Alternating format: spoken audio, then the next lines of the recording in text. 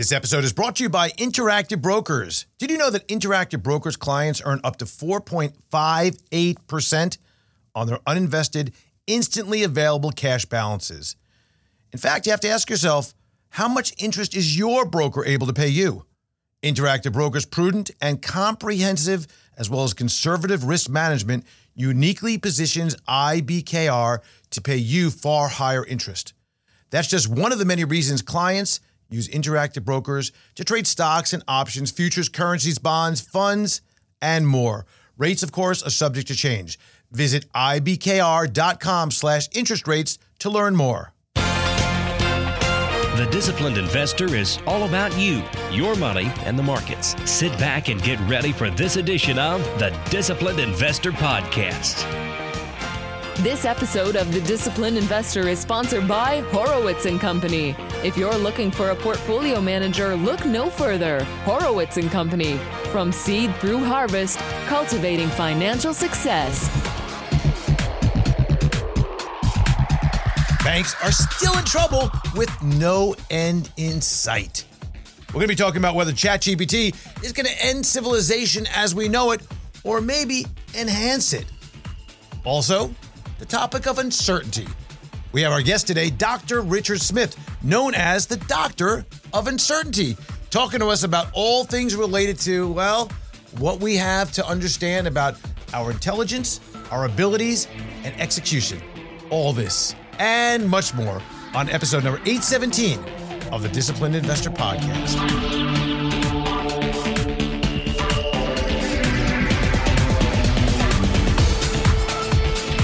And welcome to another episode of the Disciplined Investor Podcast. Thank you so much for joining me this week. Of course, every week. The last, how long is it now? I don't know. It's since 2008, 7 that we've been doing this. So we have plenty of time under the belt. This is not a newbie style podcast, and it's not one that just talks in and around theory. This is something that we do each and every week to bring to you the information you need to get better educated in the world of finance. So thank you so much for believing in me and believing in yourself that you too can be on the road to financial independence, success. You fill in the blank of what you want it to be. And that's what we're doing right here and right now. You know, by the way, I wrote a book back when, this is where it all started. I wrote a book back in 2007, and my publisher said, what about doing a podcast to promote the book? And I said, what the hell is a podcast? That's a true story. And flew out to Cupertino, spent some time with the folks at Apple as they were really just beginning the journey into podcasting back then, and figured it all out. Got some really good friends in the area of podcasting, and it's been quite an extraordinary experience. So thank you. If I didn't mention, I'm Andrew Horowitz. I don't think I mentioned that yet. I am the president of Horowitz & Company. I'm also the host of this show. I've also been the host of many shows throughout the years. And this is, like I said, what we do each and every day. So if you are wondering, what the heck should I do right now? Well, you've come to the right place to listen in and maybe even get involved if you want to work with us. I'm not going to spend a lot of time on the things that have happened over the last several days since last week. We know that there's been a lot of news, a lot of headlines, a lot of headline risk. We know that inflation is still cruising along at a pretty good clip. We know that we're seeing very strange economic indicators, and it would be probably unsettling in any other time, except for the fact that we know that many of the charts that we have right now to look at when it comes to even earnings, but economic information over the last 5 years they're unusable. The reason they're unusable is because of what happened during COVID. The extraordinary amount of unemployed. There's no way to get rid of that on the chart unless we just chop it right off. And then the recovery. And both sides of that were impressive. They were historical. Probably never going to see anything like that again. The reversionary process, the reversion to the mean, what we see most often, time and time again, whether it's on earnings or companies or stocks or revenues, or in economics where you give a little bit, then take some back, right? Get back to the normalization trend is really what I think is going on right now. That doesn't mean that we have to necessarily go as far as we did with regard to the overall, I guess with the loss that we had the big recovery. Do we have to see the turn 100% down again? No, it's going to be somewhere in the middle. The fact is that if you think about the downstroke that we saw due to COVID when everything was shut down, and then the reversal of that over the next however many months it took to really reverse a lot of that, we're just right now starting to smooth it out. It's like driving a car and pushing on the gas and taking your foot off, and pushing on the gas and taking your foot off, and pushing on your gas and taking the foot off. That's the way my grandfather drove, and it was nauseating. That's what's going on with the environment right now. It will basically give us an averaging effect.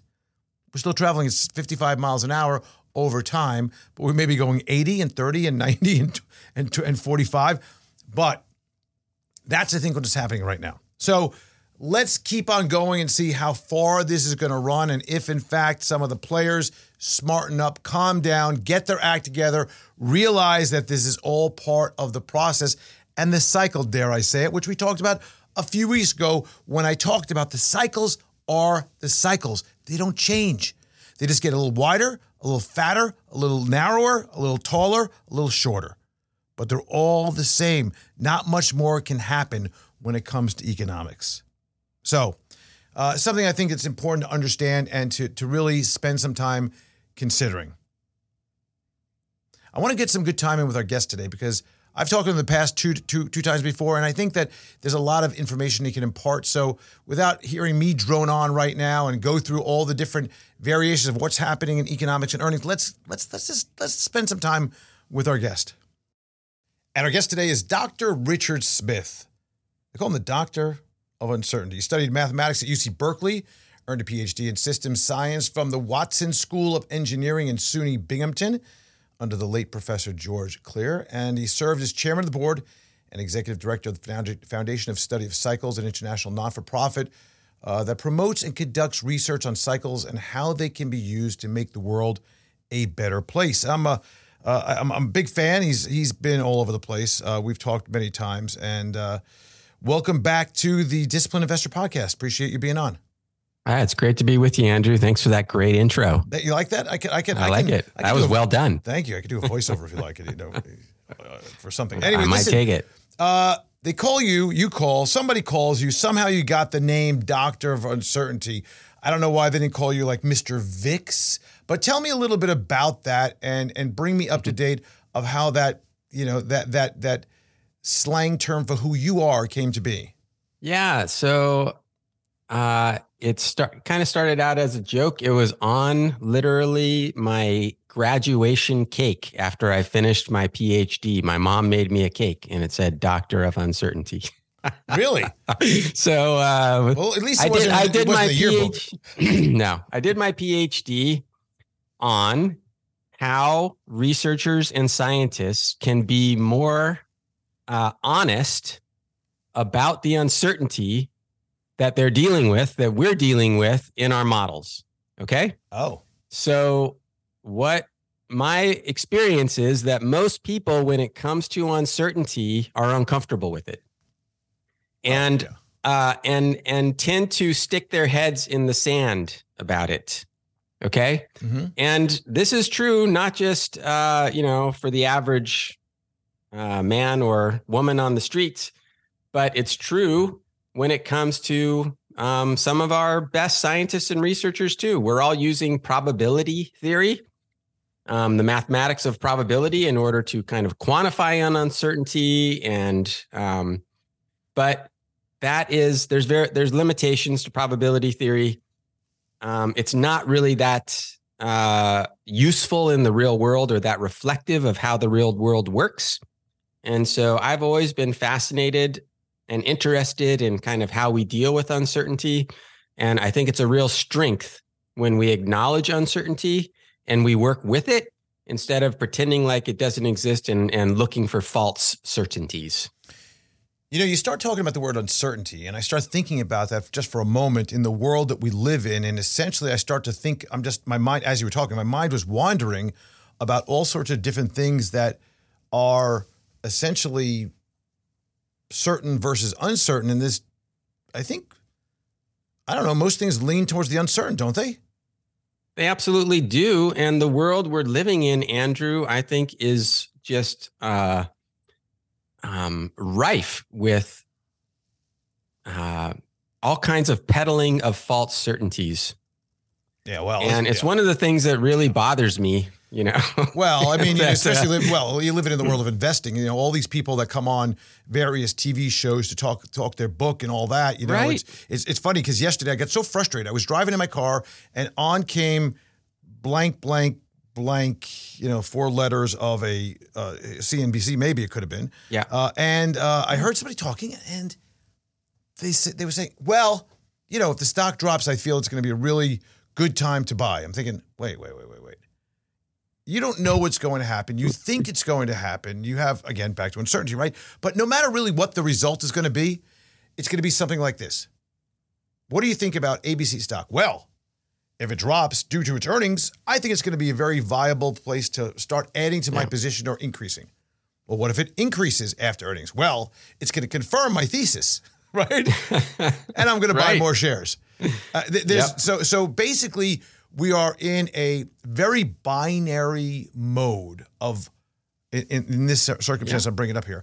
And how about politics? Well, about politics, there was no certainty there at all. And talk about the Fed. But there's constantly false certainties being put forward. Like, we have the answers. No, you don't. No, they don't have the answers. They don't have the answers. The Fed doesn't have the answers. No more than you or I have the answers. Let's be honest about this. As if we're going to talk honestly here about this, the truth is we have our best judgment. That's a better way to look at it, right? Our best Absolutely. guess. And the problem with that is we also overlay. What is that called? Oh, it's coming to my tip. It's when you have you have too much confidence in your opinion. Let's see. Overconfidence? Yeah, well, yeah. It's a syndrome. Hubris? Oh, a syndrome.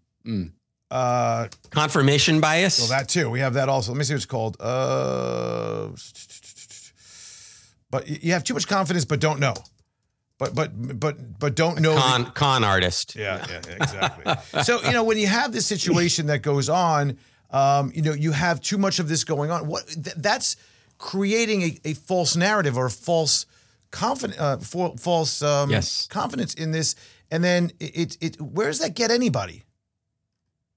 I think its main function in our kind of digital and media lives is to set us up for failure, and to, you know, I think that most of what passes, Andrew, for involvement in the markets, like on a day trading or swing trading basis, is really a constant manipulation of our thoughts and feelings to set us up to be on the wrong side of a big move that's coming. So it's kind of like a big rug pull. Yes, it's a big rug pull. Right. Absolutely. And everything that I see, you know, I think that there are very savvy market participants who know, you know, where all of these blind spots are, and who are essentially kind of, let's see if we can get the ship to, you know, tip over this way, so everybody runs over to this side right before we pull it back the other way, right? And but that's fascinating. That's not uncertainty now. That's certainty. They are pretty certain of what they know, and they're playing on everybody else's uncertainty. They're actually inducing, I think, a false certainty. They, on the other hand, are actually quite savvy about uncertainty. There you go. And they're actually, you know, doing something called risk warehousing. Oh, and I know this isn't necessarily where we plan to go today. Let's go. Look, if you look at what, say, for example, Citadel is doing, right? Ken Griffin and Citadel, Citadel Securities, and Citadel, the hedge fund. I can't really quite figure out if there's any, firewall between Citadel Securities, the market maker, and Citadel, the hedge fund. Yeah. As far as I can tell, there isn't. Yes. But Citadel, the market maker, is actually warehousing risk. Okay. So, you know, you remember the GameStop and meme stock frenzy, right? Sure. Well, look, they can sell that risk into a market, madness event, and then they can put it on the shelf and they can keep it in their warehouse, in their risk warehouse for a couple of years or for 12 months or whatever it takes, and then bring it back out on the market when they can, buy it back at a cheaper price. So that's literally, what's going on. A lot of the market structure these days, especially for what most retail investors are interested in, and options. This is something we talked about, is the 0-day options or the near options. When you have a gamma, like we had a few weeks ago, we talked about this gamma squeeze where you have options that are being bought, and obviously to cover the risk, the option seller has to buy the stock underneath. And as the stock goes up, they are really starting to get stressed out, and they buy more and they cover more, and the options are bought and more, and it just inevitably moves everything up. That in itself is great for a few days. It usually flops quickly afterwards. But the thing, I'm just going to rewind for a second. Robinhood just announced they're going to do 24-hour trading. Yep. It's pretty fascinating. So the thing I want to mention is about what we were talking about, the phrase I couldn't remember, the condition I couldn't remember. Okay. And I want to bring it back because now I remember it. It's called the Dunning-Kruger effect, which is let me just read right from the wiki, which is a cognitive bias whereby people with low ability, expertise, or experience regarding a certain type of task or area of knowledge tend to overestimate their ability or knowledge. Some researchers also include the opposite effect for high performers, their tendency to underestimate their skills, blah, blah, blah, blah, blah. So that just to dumb this down. Dunning-Kruger was like the place where everybody worked at the office, right? Yeah, of course. Oh yeah, the office, the TV show. Clearly. The TV show. Yeah, clearly. Right. Clearly thought that they were, especially the top brass there, that they thought that they had all this ability, but they were just not, they were just, silly and it was very unfounded. Let's take that to the discussion of uncertainty as well as, I guess, markets, right? Because that ties right together with people's thinking that they know and not recognizing or at least seeing any uncertainty out there. Just go full bore right head first into the brick wall. Yeah. Yep.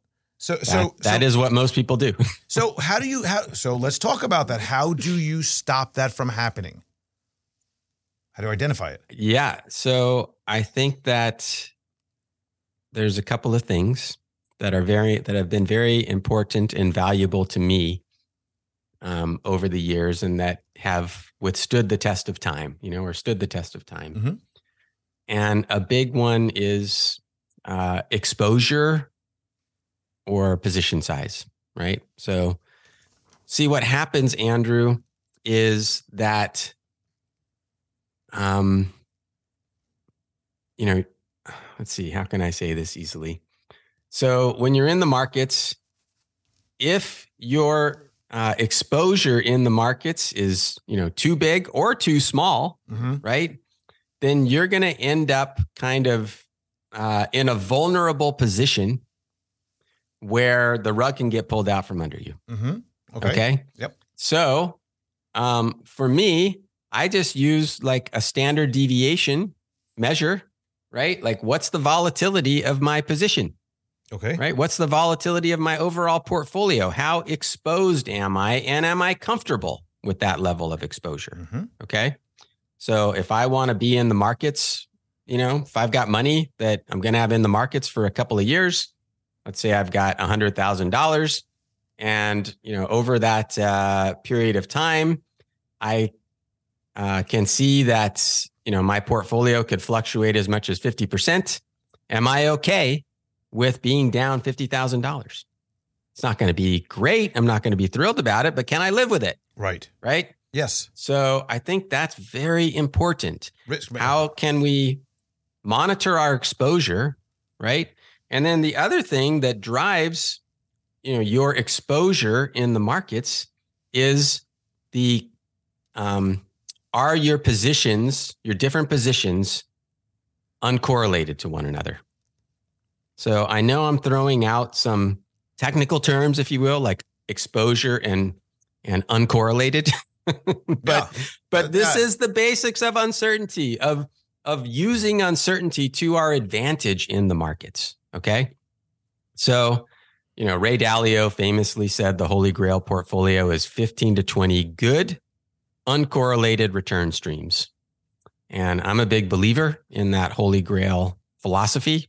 It's what I aspire to do in my own investing and trading, is to kind of have a collection of bets that are uncorrelated to one another, but that on the whole, I believe are going to go up. But those can't all be in the equity area, because but equities pretty much have a high correlation. You're talking about things like maybe, I'm just going to throw this out and tell me if I'm right, like a limited partnership, maybe some private equity, maybe some art, maybe some rental properties. Sure. And, different countries, right? Yeah. Different asset classes. I'm in the futures markets myself. Uh-huh. So there's a lot of different ways that you can, minimize the correlation. Skin the cat, as we say. Bets. Skinning the cat. Yep. I have a story about that I made a mistake. I'll tell you really quickly, and then we're going to just break for a second. I want to ask you about a story about skinning a cat. Yes, it was a terrible story. I have a client who is a charity. We do a bunch of charitable work for charity. Handle the assets of nonprofits. And this is a cat rescue. And during my discussion with them, originally as it was a intake discussion, I said, look, there's plenty, and my head was saying, don't say it, don't say it, don't say it. And I said, there's plenty of ways to skin the cat. And I'm like, oh, it's no good. You said it. That's a true story. They're like, don't worry about it. Everything's fine. Hey, let's take a quick break. I want to venture into what else is uncertain. And I also want to talk about, in particular with you, the things that you do, the newsletters, the podcasts, and things like that. So let's just come back on the other side. Okay. Let's talk about making money, because Interactive Brokers, you know that if you're a client of Interactive Brokers, you can earn up to 4.58% on your uninvested, instantly available cash balance. In fact, you really have to ask yourself, how much is your broker able to pay you?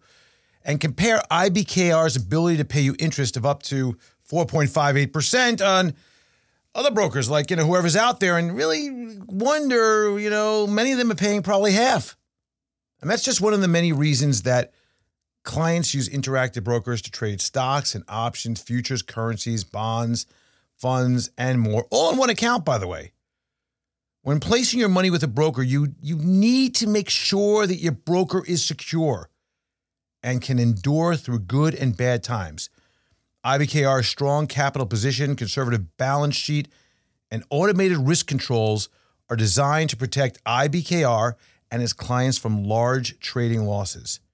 They're prudent and I guess I'd say their conservative risk management uniquely positions them. IBKR can pay the highest interest with demonstrated security and solid financial strength. Of course, we know that rates are subject to change, and Interactive Brokers is a member of SIPC. Visit ibkr.com/interest rates to learn more. Getting back into this discussion about uncertainty, first I want to ask you this: the question, you have a newsletter. Everybody has a podcast, so that's good. You have a podcast here. That's part of the thing you have to have. You have an investment course. Can you run through that for me real quickly? Because I've read some of it, I've listened to some of it, but I thought we would just get that out so that we can fully credential you here. Sure. Well, there's kind of there's three big projects that I work on. Okay. One is the Foundation for the Study of Cycles. You can learn more about us at cycles.org, cycles.org. And the foundation is over 80 years old now. It was founded by Edward Dewey in 1941. And I think that cycles are a very important part of markets and an important thing that are a part of the economy and of life in general. So cycles are something I'm very interested in, and I'm chairman and CEO of the Foundation for the Study of Cycles. I kind of give my own opinions and insights at drrichardsmith.com. And then I'm developing these tools, financial tools that help people use things like correlation and exposure. Oh, there you go. At Finiac.com. Finiac, like Maniac, but with Finiac. like Brainiac. Brainiac. Okay. But with financial Brainiac. Not financial. Smart finance. Yes, I got it. Right? Yeah, good stuff. So you do some investment course and teach people all about this. Yes, I developed an investing course. I called it the 7 Principles of Successful Investing. And it's is it like a Covey kind of thing? Because he's got a similar, the 8 habits of right. highly effective. The 7 habits of highly effective people. Right. No, it's I guess, there is a bit of a magic to the idea of 7 principles. So 7 habits. I hadn't made that connection, but you're right, Andrew. Well, you don't want to have like 22 different principles and people can't follow it. You don't want to have 3 because it's not enough. You got to have somewhere in between. And 7 is that lucky number anyway. Yep. So there you go. And so, they're tried to keep it simple. Yep. Right. Like one of the principles is investor know thyself. Oh, well, that's good. And I'm sure as the disciplined investor, you can appreciate that one, right? Well, that one goes right back to your point of exposure and position sizing, because that's different for everyone. And if you don't have that aligned right with where you are, you're going to fail miserably.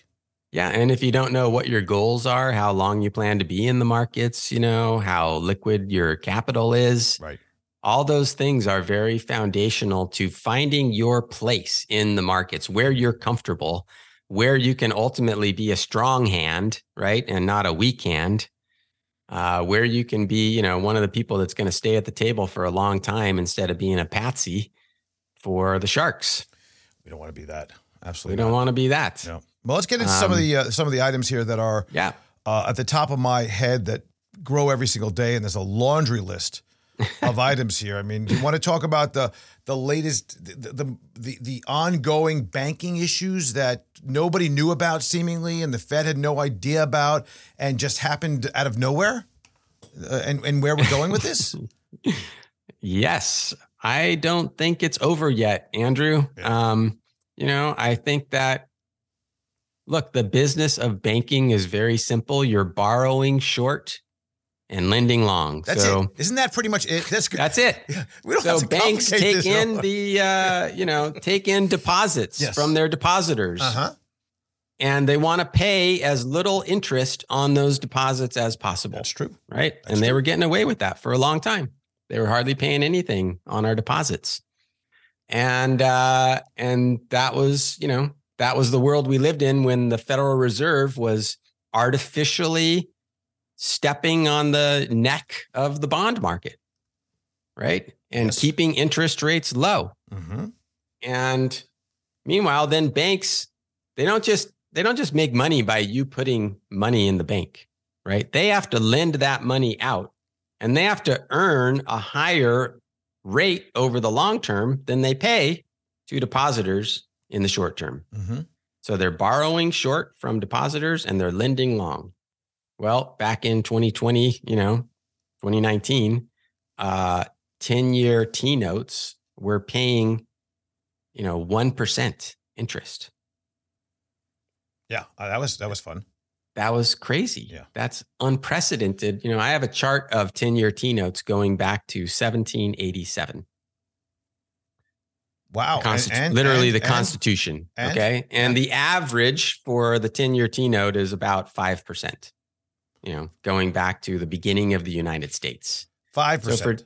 So 5%. And it's been as high as, 16, 17, 18%. I remember those days. That was But to go down to 1% was just unheard of. Yes. And, the banks that were getting a lot of deposits, in 1920 and 21, when stimulus checks were going out and all of a sudden, people wanted to put their money under the mattress. They were getting a lot of deposits and they had to invest that money somewhere. And so, they bought longer term bonds, but they were, they had a very low return. So now the Federal Reserve jacks up. Let me interject 1 second. Okay. That was bad. How about that negative? Was bad for a bank. You want to talk about bad? How about negative interest rates? Is that the most insanity you've ever heard of in your life? And somehow it's the only thing I can think of that was more insane was when oil went negative. That was fun, and it was almost impossible to capitalize on it, right? Because you'd have to actually deliver at the negative $40 a barrel. Right. Yeah. It was crazy. But that was absolutely, it never should have happened. So the idea of negative interest rates. So the point is, you would think, I don't want to belabor this point though, but if you would think that the models are relatively easy to lay out, if you were the Fed and you had all these people working for you and you said, okay, listen, if we raise interest rates, it's going to cause this to happen. Just like when we lower interest rates, it causes that to happen, right? And that the banks are going to be hopefully in a better situation if we think about a more normalized yield curve. But yet what they did was they pushed it up so fast because they screwed up that they really wrecked the system. And you would think that the Fed would have had some advanced understanding of this. It's almost like they don't. Well, this has been going on for 20 years. Right. 25 years, right? It goes back to Greenspan and, decisions that were made to basically start to use these tools of the Federal Reserve as essentially kind of, social policy. And right, like we're gonna solve the social dilemma by lowering interest rates. Yeah, exactly. We're right. Be so more diverse 9/11, and inclusive. we're gonna finance wars. And then, you had the great financial crisis, and then you had the war against viruses. And all of this has been, our actual government has become so dysfunctional, can't get anything done, can't compromise, is polarized, is populist. And so the Federal Reserve has become kind of the de facto policy arm of the federal government. That's just ridiculous. It is ridiculous. It's sad, and it's very destructive. Especially because they only have a few tools to really utilize. It all is about money. Tools. And it's all about money. Exactly. So we've entered into this world now, going back to, false certainty, right? Mm-hmm. That somehow the Fed is always going to save us. And right? they always think they're right. The Fed they always think they're right. And they've been trying, and they've used these tools dramatically over and over again, at increasingly severe levels, right? I mean, we thought the great financial crisis was like $800 billion. Oh my goodness, yeah. That's crazy. And then all of a sudden during COVID, it's like $10 trillion. Unbelievable. It just makes no sense. No sense. And it's nonsense, but now you have to, not let the thing unravel in, a waterfall, right? So you have to go on as you're just plugging the holes with your fingers with propaganda, essentially, to create, a misplaced sense of confidence. It's crazy that the market hangs on the words of one person. One person right? and his minions. One person and his minions, right? It's like, oh my gosh, as I call it, Reserve parade, meeting day, and then the statement comes out, but then Jerome Powell gets on TV, and markets go nuts, parsing words. I mean, is our whole economy based on the opinions of one man? It's and the one inflation number. One of the funniest things I find, or maybe it's sad, is that inflation over the last several months has been moving lower, and we beat this horse to death, what I'm about to say. But the idea that we have disinflation right now, and how markets think that disinflation is actually something good, when in fact it's just less inflation, when in fact it means that we still have inflation, which also means that we still have higher prices that are sticky and here to stay. And that is a problem for margins, it's a problem for spending, for consumers. It's a big problem. However, the thing is that we look at all these different details of what we're hanging on. I think a lot of it has to do with, as you mentioned, is the conditioning, right? It's the idea that this is what is the most important thing to be looking at. And if you didn't know anything else and you just dropped down from outer space and you started listening to some of these business programs on TV, and all they talk about the whole time is the Fed going to increase or decrease, and earnings beats, which have nothing to do with reality. It just has to do with the differential between what an analyst who probably dropped their numbers down significantly right before the date. You know what I'm saying here, right? Yeah. Yeah, absolutely. And you would think that's normal. But it's not normal. I've been around long enough. No. This is 20 years normal. It's not 40 years normal. And yes, I've been around in the markets, generally speaking. If you want to say I was 18 years old for 40 years, the 20 years prior to this, it wasn't what happened, it was actually research done. It wasn't all the citadels moving things on algos. So now we have all this going on. We have the Fed that's going on. We have the banks that are crashing. There's probably something. And then involved in all of this, we have the potential of an election and the debt ceiling. Let's talk about the uncertainty of the debt ceiling that's really shaking things up. Well, again, it's another example of the dysfunction of our government, right? Like, how can we be in this position where, the responsible politicians of our country can even contemplate the idea of the United States defaulting on its debt?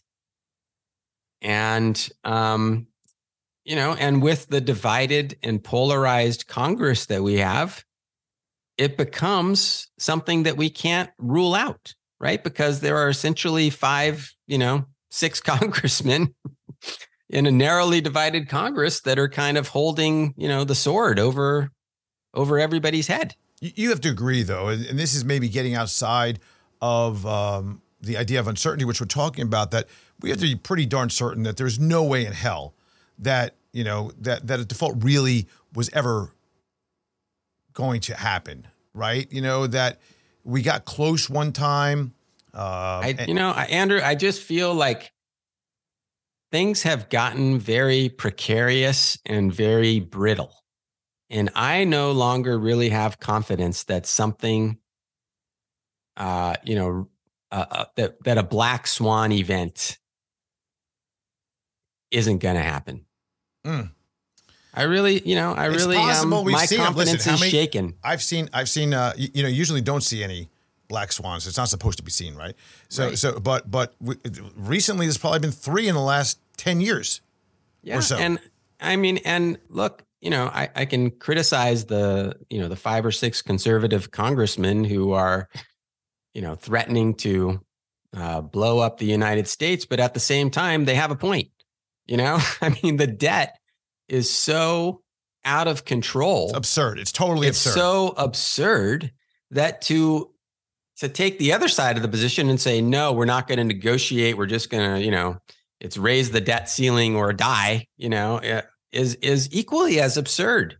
So you just have these absurd positions that are, I think, kind of induced by our media environment right now, which just, your message only gets out if it's polarizing.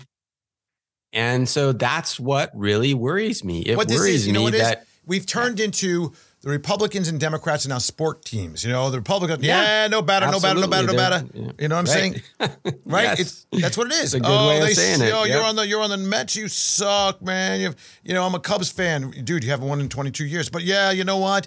We're diehards. No matter what, we'll love the Cubs. In other words, there's no rationale for a lot of the stuff that's going on. Is my point. Right? I think of, God forbid, if our next presidential election is between Joe Biden and Donald Trump again. That'd be fun. And I'm not I don't want to get into politics here, but these are the best 2 people we can put forward out of the whole, right. They're both ancient citizenry of our country. Right. That, they're both near an 80 or over. And, and they both they both need each other. Right. I guess Abbott and Costello, I suppose, or Laurel and Abbott Hardy. and Costello and Laurel and Hardy, right? There is something to the fact that these 2 are feeding off of each other, even though they pretend to be, opposite sides of the spectrum, right? But they're feeding off of each other, right? Just like you said, it's like the Republicans and the Democrats have become sports teams. It's really, it's very nobody's sad. thinking anymore. Nobody's actually reasoning. Well, why anymore. do we need to think? When we can get to the next topic of conversation is variety of AI, the chat GPT, the generative AI style of where you don't have to think. And now you have to have companies that are coming out already on the other side with checks and balances, because what's happening is that we saw a company called Chegg recently. Their stock dropped off a cliff. Why? Because they came out and they said, what we're finding, they do textbooks, they do educational materials, because people aren't buying the textbooks anymore. Why would you need a textbook when you could just drop the information in Chat GPT and turn in the answers to a test? Well, yeah. That's what they're complaining about. And where do we go from? I would say their business model wasn't all that inspiring in the first place, also. Andrew. That's true. That's true also. Yeah. So maybe they got what they deserved. And look, I do think that this new technology represented by ChatGPT, okay, it is a powerful new technology. It's a real technology, and it is going to disintermediate a lot of bad business models and a lot of bad employees. Okay. Because frankly, there's a lot of businesses and a lot of people who are doing, very rote mechanical stuff that doesn't really tap into their full capabilities as human beings. Yeah, like the old receptionist model that no longer exists, or the copy boy that no longer exists. And unfortunately, a lot of white collar jobs are effectively, receptionists. Like you're not really you're not thinking creatively. You're not taking risks. You're working within a formulaic, repetitive kind of, like the movie Brazil. You ever see the movie Brazil? I did see the movie Brazil. Is this what you're talking about? That's what you're talking about, right? Yeah, absolutely. Is it Robert De Niro? Who was that? Was that?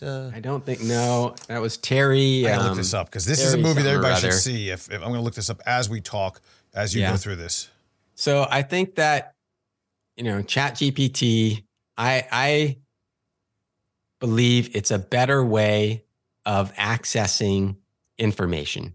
Okay, it's a new interface to essentially everything that's online. It's a new search engine, but we can use it with natural language, and it can communicate with us in natural language. 1986 was the movie Brazil, by the way. And the top actors were Jonathan Pryce and Robert De Niro. There you go. There you go. Good one. Yeah. Good call. But it is a fascinating movie that talks about, I guess, would talk about the repetitiveness and the mundaneness of work, assembly line, and I think that where we're at, Henry Ford pioneered the assembly line for automobiles back at the beginning of, the 20th century. And I think that ChatGPT is kind of the industrialization and the assembly line ization, if you could say such a thing, of ideas and of knowledge. Okay. ChatGPT isn't creating new knowledge, but it is giving better access to existing knowledge. So we have better components to work with to build the cars of our ideas, right? The automobiles of the mind, if you will. Right. And, that's not necessarily a bad thing, but it does make it everybody will have a better car than they had before. But does it make everybody dumber? That's the question. Yeah, I think that ultimately it's going to, I think a lot of people are already dumb. Okay, thank you. That's kind of what said it. I'm saying. I said it. We're not really using our talents and capacities in challenging and, creative ways. And why should we if we have universal basic income and if we have stimulus and we have the fact that you can't be fired under certain circumstances and everybody's equal no matter what you do and equal opportunities no matter who you are, what your smarts are and all that. It all depends on the color of your skin or your religion or your whatever. I mean, these are things that I think that are in the background, right, of some of the fact that why bother? Yeah, and when you put it that way, it's like I'm not saying I believe in all that, by the way, but I'm saying that's what I think a lot of people think about. We only have ourselves to blame. So let's get back to make back to this the idea. I have earnings outlook and all the uncertainty. Fed plan, North Korea, who the hell knows what's going on? The election's coming up. Eventually, who knows? Wow, you want to cover it all? We got the dollar destruction. Everybody's talking about, right? The potential of a loss of we've all this. It almost de-dollarization. Seems like the de-dollarization, which is maybe happening or maybe not happening. I guess it is happening. No mention of the war in Ukraine. It's more headline than reality. Yeah, but so the point here is the summation is there's a lot of uncertainties. There is. The second point is I'm sure what you're not saying is run for the hills and put yourself under the bed and let's wait till the monster's clear. That's not how you act either, because if you did that, you'll never come out of from under the bed, right? Well, I do live in the hills now. Yeah. Okay. Yeah. Right. But closest neighbor 22 miles away. Gotcha. Yeah, it's not 22 miles. But I live in the hills partly because I do feel like, we need to connect. We need to get more local in our lives. Mm-hmm. And I think that the kind of the idea of everybody living online, is not a very good idea. Mm-hmm. It's like a 2-dimensional reality for a 3-dimensional being. I don't know if that's going to change because the kids these days, when I say kids, the younger generations, they would prefer if they're standing anywhere near you to actually text rather than talk to you or make a call. Well, I think that isn't going to be sustainable. And I think that people are tiring of it. I think it's actually kind of exhausting to live online. And I think that it's actually leading to a lot of mental illness. And I think that people are, not en masse yet, but increasingly people are saying, I got to unplug. I got to do something different. And when they do that, they're finding that it's better. So I am skeptical that this technology driven, ever since the internet, this increasingly, technology centered lives that we're all living I'm skeptical that it's sustainable. I see a lot of burnout. I see a lot of exhaustion. I see a lot of dissatisfaction. And which brings me to ChatGPT and, this idea that, AI is going to take over, it's just not true. I see it as kind of the last gasp of this, technological utopia, pipe dream that we've been in pursuit of, certainly for the past 20, 25 years. So we don't have to worry about Skynet or Arnold Schwarzenegger appearing naked. Here's the issue. Truck stop. No, here's the issue. That artificial intelligence cannot do that. We'll never do it. Okay. There's not an inkling of evidence that we have seen anything that somebody might be able to call artificial general intelligence, something that actually is intelligent on its own without human beings being behind it. Okay. The risk, Andrew, isn't that you actually get, Skynet and Terminator. The risk is that people will believe that artificial intelligence is capable of that, and they'll actually allow a few people who are behind the artificial intelligence to then control their thoughts. So artificial intelligence won't do it, but a few people, if we allow ourselves to believe that somehow this is truly intelligent and that we should submit to it and we should step down and let it, do things for us and accept a universal basic income.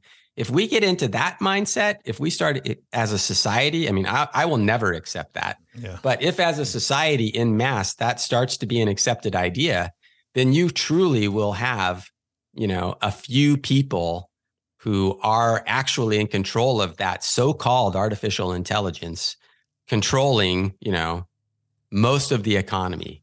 And you will have, a divide between the haves and the have-nots, the likes of which, we've never seen in history.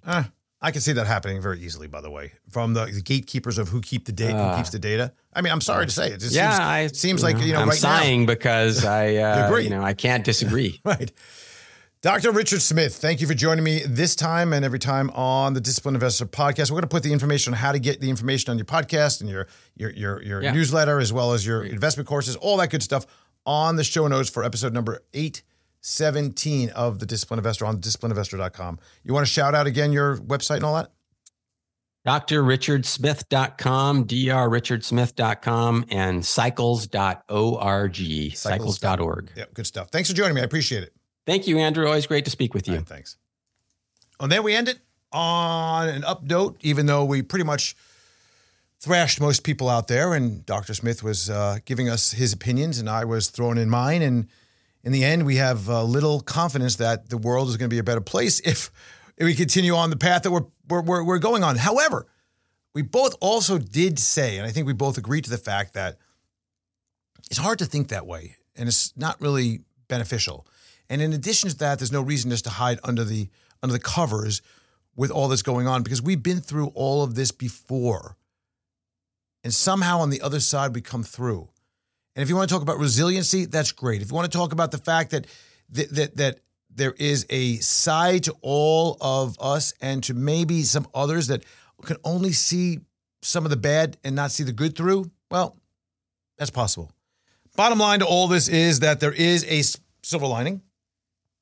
That time does heal all wounds, and things do cycle around and get better and worse. And I think we're in for better times.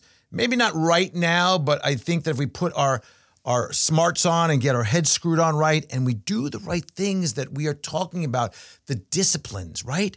The fact that we want to be smart on what we're doing and look at our trade positioning and sizing and understand the volatility and the deviations and standard deviations and maybe even downside deviation, or maybe even just the beta, if we will, of our investments and how they impact us and how we do what we do with them, and if we're making good decisions. That's what it's all about right now. The fact is that over all the time, from the Depression till today, there have been so many times we could have said almost every day, it's not a good time to invest. Now, maybe on a daily basis that is true, but over time, that changes. Over time, we go from bottom left to top right. And I think that's important. Consider that as we take this to a close this week. Thank you so much for joining me this week and every week. I'll see you again next week with a great guest that we're talking banking with from an insider. Going to be very interesting. Thanks for joining me. I'll see you again next week. Nothing discussed in this podcast should be considered a recommendation to buy or sell any security. Past performance is no indication of future results. In addition, the information presented is not intended to be used as the sole basis of any investment decisions, nor should be construed as advice designed to meet the individual needs of any particular investor. Nothing herein constitutes legal, accounting, or tax advice or individually tailored investment advice. Remember, investing involves substantial risk. Past performance is not a guarantee of future results, and a loss of original capital may occur. No one receiving or accessing this information should make any investment decision without first consulting his or her own personal financial advisor and conducting his or her own research and due diligence, including carefully reviewing any applicable prospectuses, press releases, reports, and other public filings of the issuer of any securities being considered. Please consider this for educational purposes only. As always, use your best judgment when investing. Horowitz & Company, Inc. is registered as an investment advisor with the state of Florida and conducts business in other states where it is properly registered or is excluded from registration requirements. Registration does not imply any level of skill or training. Advertisements are not related to the host or affiliates and are not considered recommendations by the host of the show or any affiliates of Horowitz & Company.